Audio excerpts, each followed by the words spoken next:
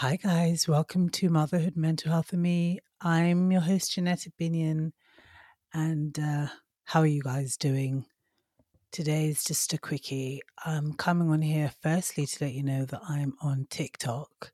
So I have been on TikTok for a while, but I haven't really been posting regularly. But I'm now committing myself to post regularly.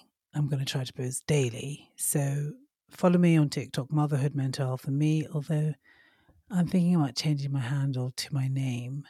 So connect with me on TikTok, and I'm hoping to get on YouTube as well. I'm just trying to figure it all out, guys, with two kids and life. It's quite a lot demanding. So I guess I just really want to talk today quickly about a miscarriage event I went to a couple of days ago at Tommy's. Tommy's is a charity focusing on supporting women with baby loss and miscarriage. So they've done some amazing things and have been a huge source of a resource for me as I've gone through my miscarriages. But they're releasing a sort of a miscarriage support tool, which would be like an app for women to use to be able to help them figure out their likelihoods of getting miscarriage and also be able to use that to kind of speak to the doctor to get the support that they need, which I think is fantastic.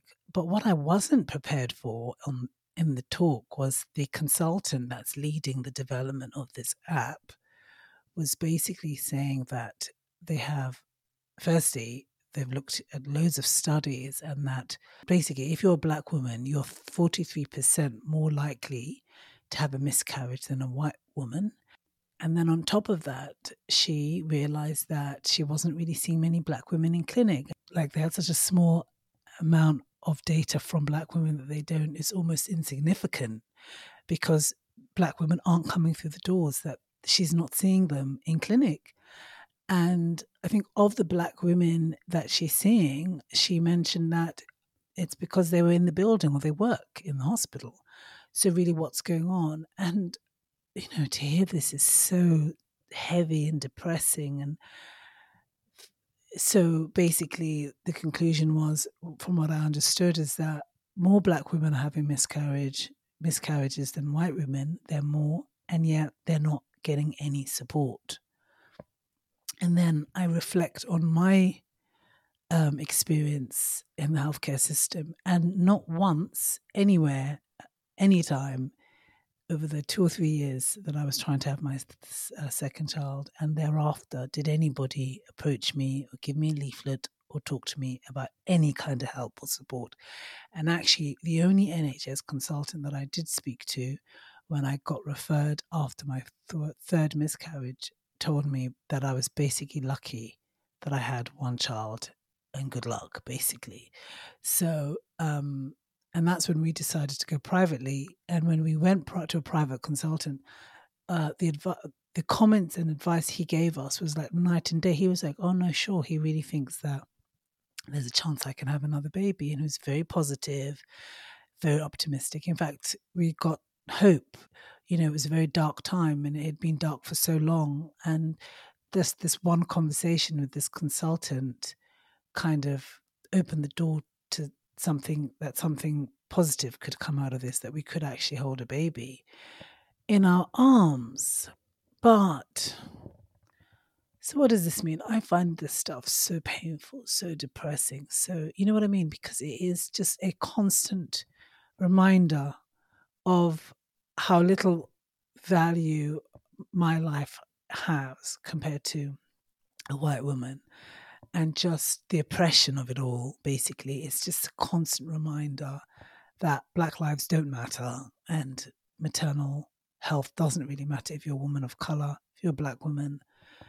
And that, coupled with the fact that Black women are 4 to 5 times more likely to die in childbirth and the year after giving birth, and just all these disparities in the healthcare system is weighty, and I'm becoming more and more aware of like how I'm feeling and my mental health and how much I can cope with all this. It's like a battering, basically, of stuff and realities. So what my conclusions were, or, so this space has been a really great space for me to talk about stuff and how I'm feeling.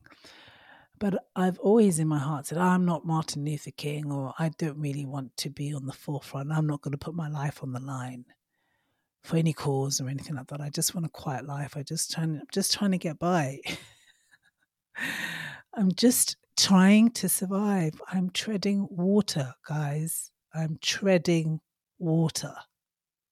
Trying to keep it together, trying to put one foot in front of the other, trying to raise my family, trying to do the things that are important to me. But when I was in this room, there weren't that many black women, and the women that were there were fighting. I felt like there were warriors there.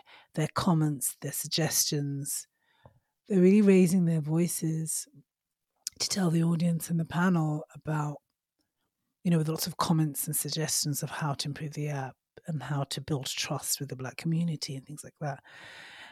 And so I have been hearing a call. That's the word. The last couple of days I've been hearing, it feels like there's been a call out, and I'm answering. I am going to answer the call and rise up and join forces with these other women who are sharing their stories and their experiences, in order to affect change, I guess. So this is where I'm at, guys. I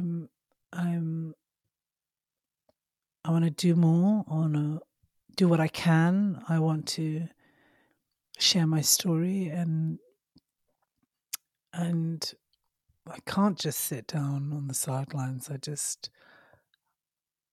can't.